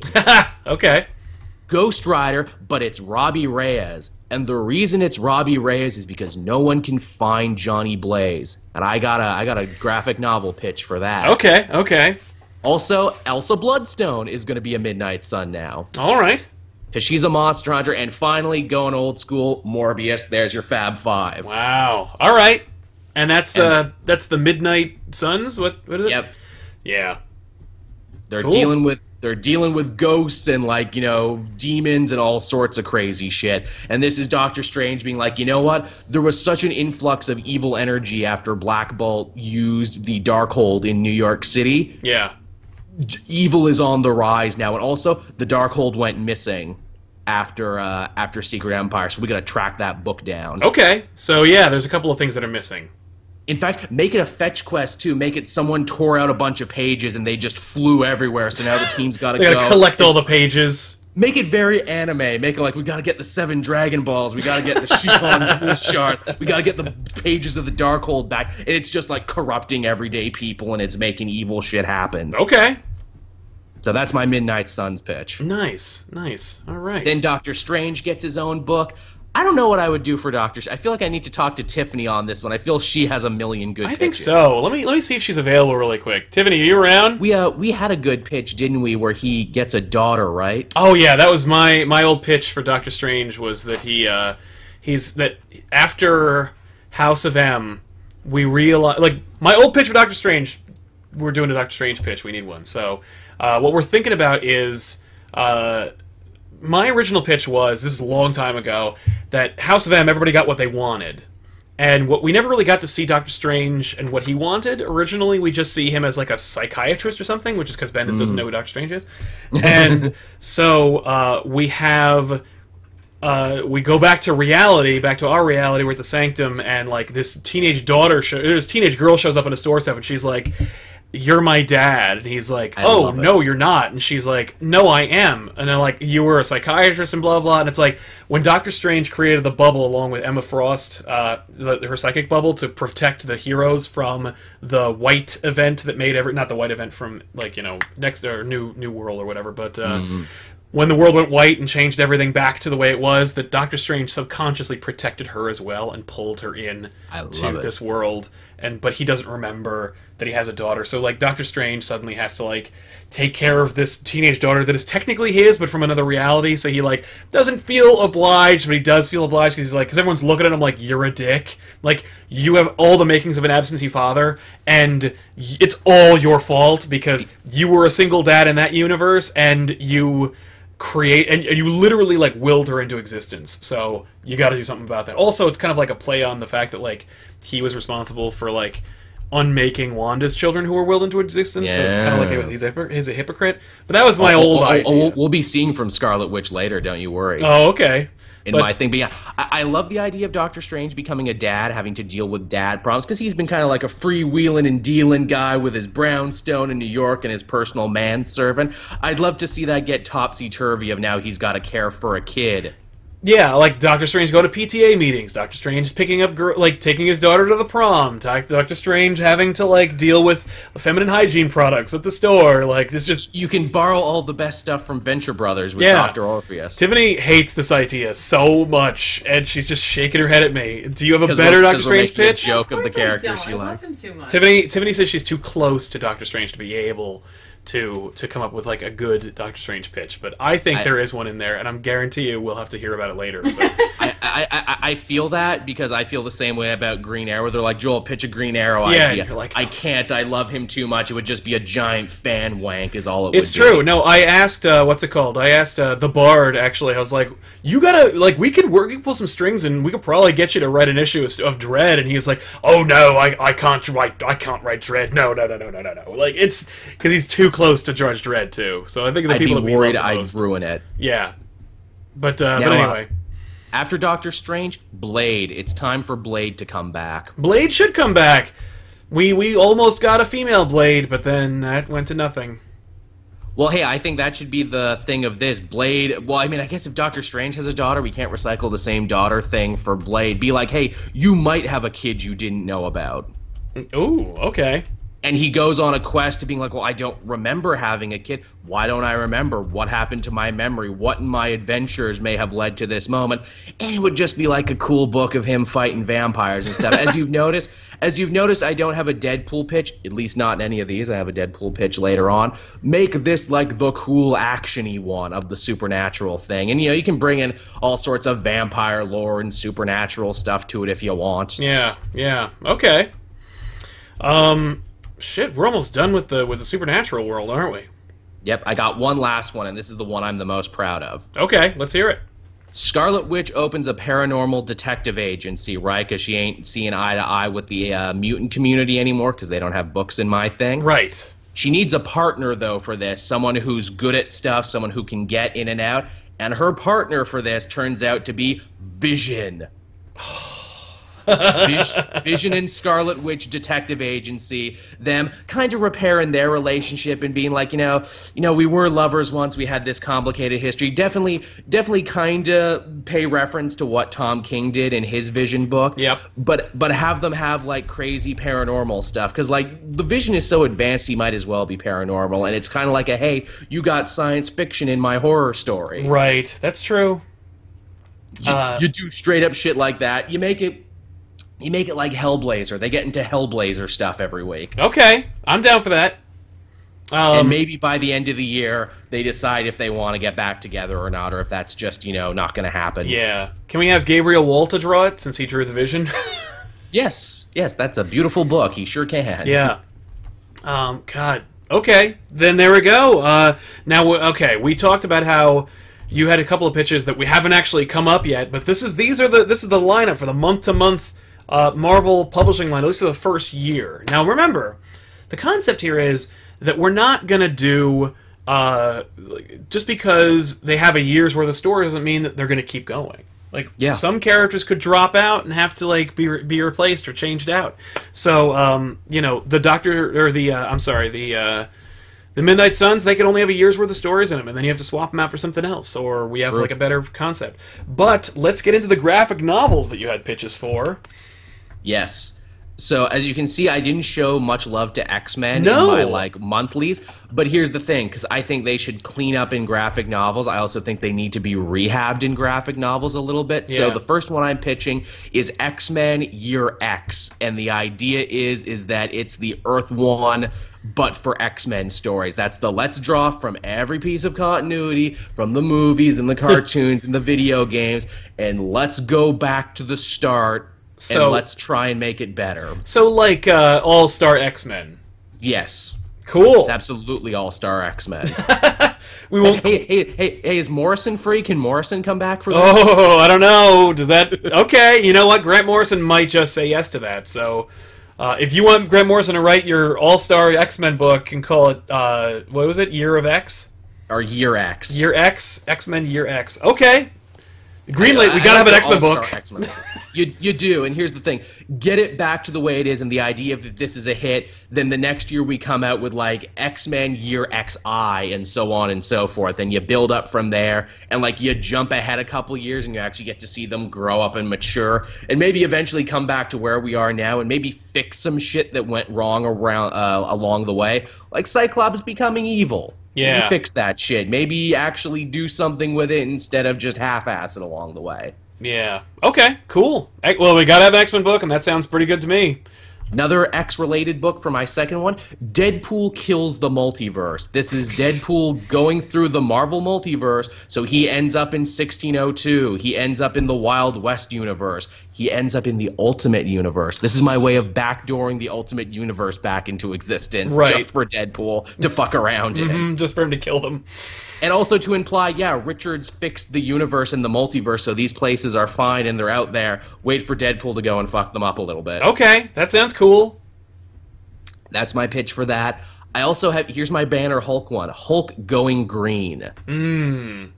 The idea here is that Bruce Banner has found himself back to life. He has no idea how he's back to life, and that's, like, scaring the shit out of him. It's because probably the greatest Hulk villain of the last 10 years, Doc Green, made it so. This is a long con by Doc Green, who was himself yet another evil personality within the Hulk of which he's battled before. Because if you remember, there was a big, like, missing chunk between the end of the Doc Green saga and the beginning of Secret Wars. Yeah. We're going to go back, we're going to fill that void, explain what happened, and then by the end of it, all the Hulk characters that got depowered, so, you know, Rick Jones and, Betty and her dad and everything, the Hulks will all be back by the end of this. Okay, cool. We're putting it back. I would offer this one to Duggan as well, because I feel there was so much of that story left he never got to tell, and that it was going to be really cool, but they Secret Wars did out of existence. And you didn't, you're not going to give it to Greg Pak, huh? I like Pak, but I like Duggan a little bit more. Duggan is my generation's Hulk writer. There you go. See, my generation's Hulk writer is Peter David, which I don't know if I could give it to him. Nah, not today. Well, it's funny. They imply that Doc Green might be the larval stage of the Maestro. That makes sense. If you give him that idea, Peter David will be like, I accept. Oh, yeah, no. He would take that pitch in a heartbeat. In a minute. The other one I have for graphic novels, Ghost Rider in Hell. Okay. Remember I said Johnny Blaze was missing and no one knows where he is? Yes. It's because he's in hell being forced to race demons for the amusement of Beelzebub himself. So it's like, what's it called? Ghost Riders from Secret Wars, where, like, they had to do that the death race thing? It's exactly like that, and in fact, the devil begins to get a little bored with just Johnny Blaze. He's like, bring me more Ghost Riders for my amusement. And it's a way you can work in all these different Ghost Riders, and eventually they start messing with Robbie, and they have to stage an escape out of hell. I just like the idea of Ghost Riders in hell. Get a good Spawn team on there for that one, because that's basically what I'm riffing on right now. Okay, so, like, maybe we could call Greg Capullo to take a break from what's Image in DC and come on by. Making the sickest tattoo book you've ever seen. It's true. Yeah, no question. They're in hell and they're racing. And again, it's a way to get Danny back in the fold, like Danny Ketch and like Alejandra. Yeah, Carter Slade. Yeah, all these other Ghost Riders who haven't been relevant in a while. Again, it's a way to pay homage to the legacy and say, yes, these characters still exist. They know each other. They kind of matter. Maybe they'll pop into each other's lives. And if people like this, maybe this can go into a Johnny book. Yeah, that'd be cool. Yeah, all of these, most of these can actually also be backdoor pilots for series that could be brought out into the next, like, year's worth of planning. 100%. Your magical pitch book was eerily similar to a Tiffany pitch book, which I'm going to toss out there as an alternate, just in case that doesn't work out. This one is a... Never mind, I'm not allowed to talk about it. So, No, it's too good. It's too good, I gotta keep it internal. So, from there, that's the concept. Like, that's the idea, is we just We just focus on some like pillars of the Marvel Universe, and then give them their time in the sun, and kind of explore where it can come from, and explore like the possibility to that that can be done from there. You know what I mean? Like it's just a concept that it's not the most like I said, it was not field tested. We did not put this through a simulation. We're just kind of like tossing out ideas and seeing if that would be something that people would want to see. I think it turned out great. I was quite proud of myself, if I may tip my hat to myself. Oh yeah, no, you have like I challenged you to come up with 16 books plus some extra graphic novels, and you met that freaking challenge, no question. Apparently, I do my best work at 3 a.m. while waiting for videos to render. Right. That's my thing. Now, did you have anything else you wanted to add on? No, it's funny. I like all of these, but I can't really argue with any of them. And plus, I was so focused on making sure that this was like kind of watertight that I didn't want to I just couldn't come up with any ideas. I was just like, I just want to make sure that the damn thing works, as opposed to like coming up with books that I want to see happen. But maybe we'll do this in the reverse sometime and come back to it and be like, all right, Marvel still didn't do our idea, so here's some more books that we want to do. Year 2 of Marvel Foundation, you know? There you go. I like it. But, let us know in the comments, do you want to see Year 2 of Marvel Foundation? Yeah or nay? Let us know.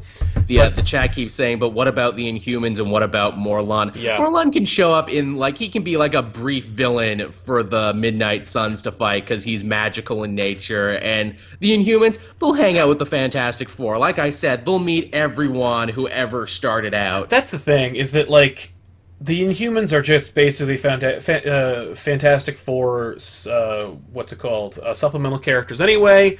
Let them move to Mars. New Attilan can be on Mars, and just put them over there. They're the next door neighbors to the Baxter buildings. Hi, neighbor. Boom! There you go. That's how. And of course, because of the Human Torch's weird relationship with the Inhumans, we could have that be a sort of a source of contention for them. Hey, Johnny, why do you keep looking the other way every time Medusa comes out to check the mail? I may have had a relationship with her while you guys were gone, and I think Black Bolt's gonna kick my ass if he sees me again. Yeah. I don't know if you've seen that guy, but he can, destroy universes by whisper. It's true. So, there you go. That's a great place to just kind of shove the Inhumans. I would not give them a book. I would just let them be in the Fantastic Four book. I feel like I should have given something for Black Panther too, because he has a movie coming out. I wrote for the graphic novels Black Panther Blood Diamonds, but that was just a title, and I have no idea where that's gonna go. Yeah, I don't know. It's like I have title, I throw that out to someone else. You think of it. Yeah, right. Go for it. Something with Black Panther, something with Blood Diamonds. That's all I got. Yeah. He has a team book now. Black Panther and the Crew. Yeah, is that true? Yes. Oh. Came out last week. Oh, shit. It's him, Luke Cage, Misty Knight, and Storm. Okay. You see Marvel's other big problem of not advertising books? Yes. That's a huge issue. I like, what's it called? Jacob's idea, Blood Vibranium. Hey, that's better than mine. See, Jacob, you're an idea man. You'll go far in this organization. The funny thing is, it doesn't roll off the tongue. Blood Diamonds, that's a thing. Blood Vibranium, meh. But I like the concept of taking the idea of Blood Diamonds, but applying it to Vibranium. In any case, that's it. So the question that we asked ourselves is, can we fix Marvel? Can we save it? And I think, yes, but at the core of our ideas, it requires a fundamental shift, a big idea, and a big shake-up. Basically shaking Marvel to its foundations, if you will, in order to make these kinds of ideas change. I don't know. Most def. It's a weird world, And, stranger things have happened, who knows? But I will say that, this is just a thought exercise. It's not hubris, it's not some expectation of us to say, it's gotta... We're gonna get this idea brought out eventually. No, it's just, we're just trying out new ideas. It's a thought exercise. It's a creativity exercise. Is there something... Are these the kinds of things that would resonate with audiences new and old alike? And sure resonate with me. Yeah, right? I think so. I think that people would buy it. And I think that the right people would buy it. Because, while I don't think you could apply this kind of idea, this kind of a publication plan to Marvel 20 years ago, you could definitely do that in a world where you're supplemented, where you are owned by a parent corporation. It doesn't really matter, if your company makes money or not, as long as it makes ideas. They are the house of ideas. It hit me just now. If we do year 2, we should also get a digital division going, because I'm pretty sure digital is the future anyway. Yeah. Why does Marvel not have a Marvel Capcom comic the same way that DC has their Injustice? I don't know. That seems like a slam dunk. You use the exact same model, be bold-faced in your stealing of it. I'm sure it would make a lot, because there's a lot of Capcom fans out there who I'm sure would buy it just to be completionist. No doubt. Squirrel Girl, I think, would clean up in a good little digital. Yeah. A lot of more comedy characters who would do really good in digital. Really target the people who don't normally read comics week to week. Do one-and-dones that are satisfying in digital formats. I didn't get to talk about the digital arm, and I think there are some great ideas there that could be something. I think that there should be a huge digital arm of Marvel that we just didn't get a chance to touch. That's better than Infinity. I hate reading Infinity comics. Is just a stupid. It's just a waste. It is. But I like the idea behind making digital exclusive content. I mean, there needs to be Marvel webcomics. There needs to be Marvel digital exclusive comics. There needs to be pilot comics, pilot series that are available only exclusively through digital that eventually become print, maybe. It's just kind of what the hell. It just needs to... These are ideas that need to be done. Definitely. Agreed. So, yeah, that's what we got. That's the show, everybody. Thanks a lot for watching. Joel, what's going on in Cape Joel that everybody can enjoy and look forward to checking out today, tomorrow, and I guess Friday? The future. I'm sure later tonight I will be uploading my review of The Button, Flash number 21, or is it 22? 22. Batman 21, Flash 21 as well. Oh, okay, yeah. That will be coming out on the channel later tonight. You can also listen to the newest episode of the Comic Multiverse that Matt and I did. It's funny, after we did our weekly poll thing, because I did it the week before, I did more of calling Hydra Nazis, and a bunch of people were quite upset at me in the comment section, so I had to do the no, I record this show before that one, everybody. Yeah. But hey, if you like that, and if that's not a total turn off for you, also probably tomorrow I'm going to put it out. I got a 40-minute road to in-depth explanation for Secret Empire. I go into all the different little side stories and try and explain as much of the minutia as possible. I talk for 40 minutes. Indispensable for if you want to get your bearings on where the hell Secret Empire is coming from. There's a lot of minutia. And here's the thing. A lot of sites, when they talk about, here's what you need to know, most of them actually get the start wrong. Most of them say, oh, well, it happened in Sam Wilson, Captain America. No, it happened in Nick Spencer's Secret Avengers in 2010. This is a 7-year-in-the-making event. Yeah. Holy shit. Yeah, he's been planting the seeds in that one for a long time. And a lot of the characters from his Secret Avengers run, Taskmaster, Black Ant, Maria Hill, are important in this now. Yeah, that's really cool. Well, over here on Comic Pop, you can check out right now the episode of Back Issues that was just in time for Alien Day. We did the original Aliens versus Predator, and it's a whole lot of fun. It's a great conversation, and if you watch and you give us your suggestions, I think by tomorrow or something like that, it says it in the end of the episode. Check it out. What's it called? We have a little contest, so give us your ideas and try it out. It'll be fun. You'll enjoy it. And this episode, because we released back issues early so that it would coincide with Alien Day, this episode will be available sooner than later. So instead of Friday, it'll probably be out on Thursday. So check it out, and we'll see you guys next time. Of course, I am Sal, and of course, check out Joel over Cape Joel, and we'll see you guys next week. So long, everybody. Bye-bye.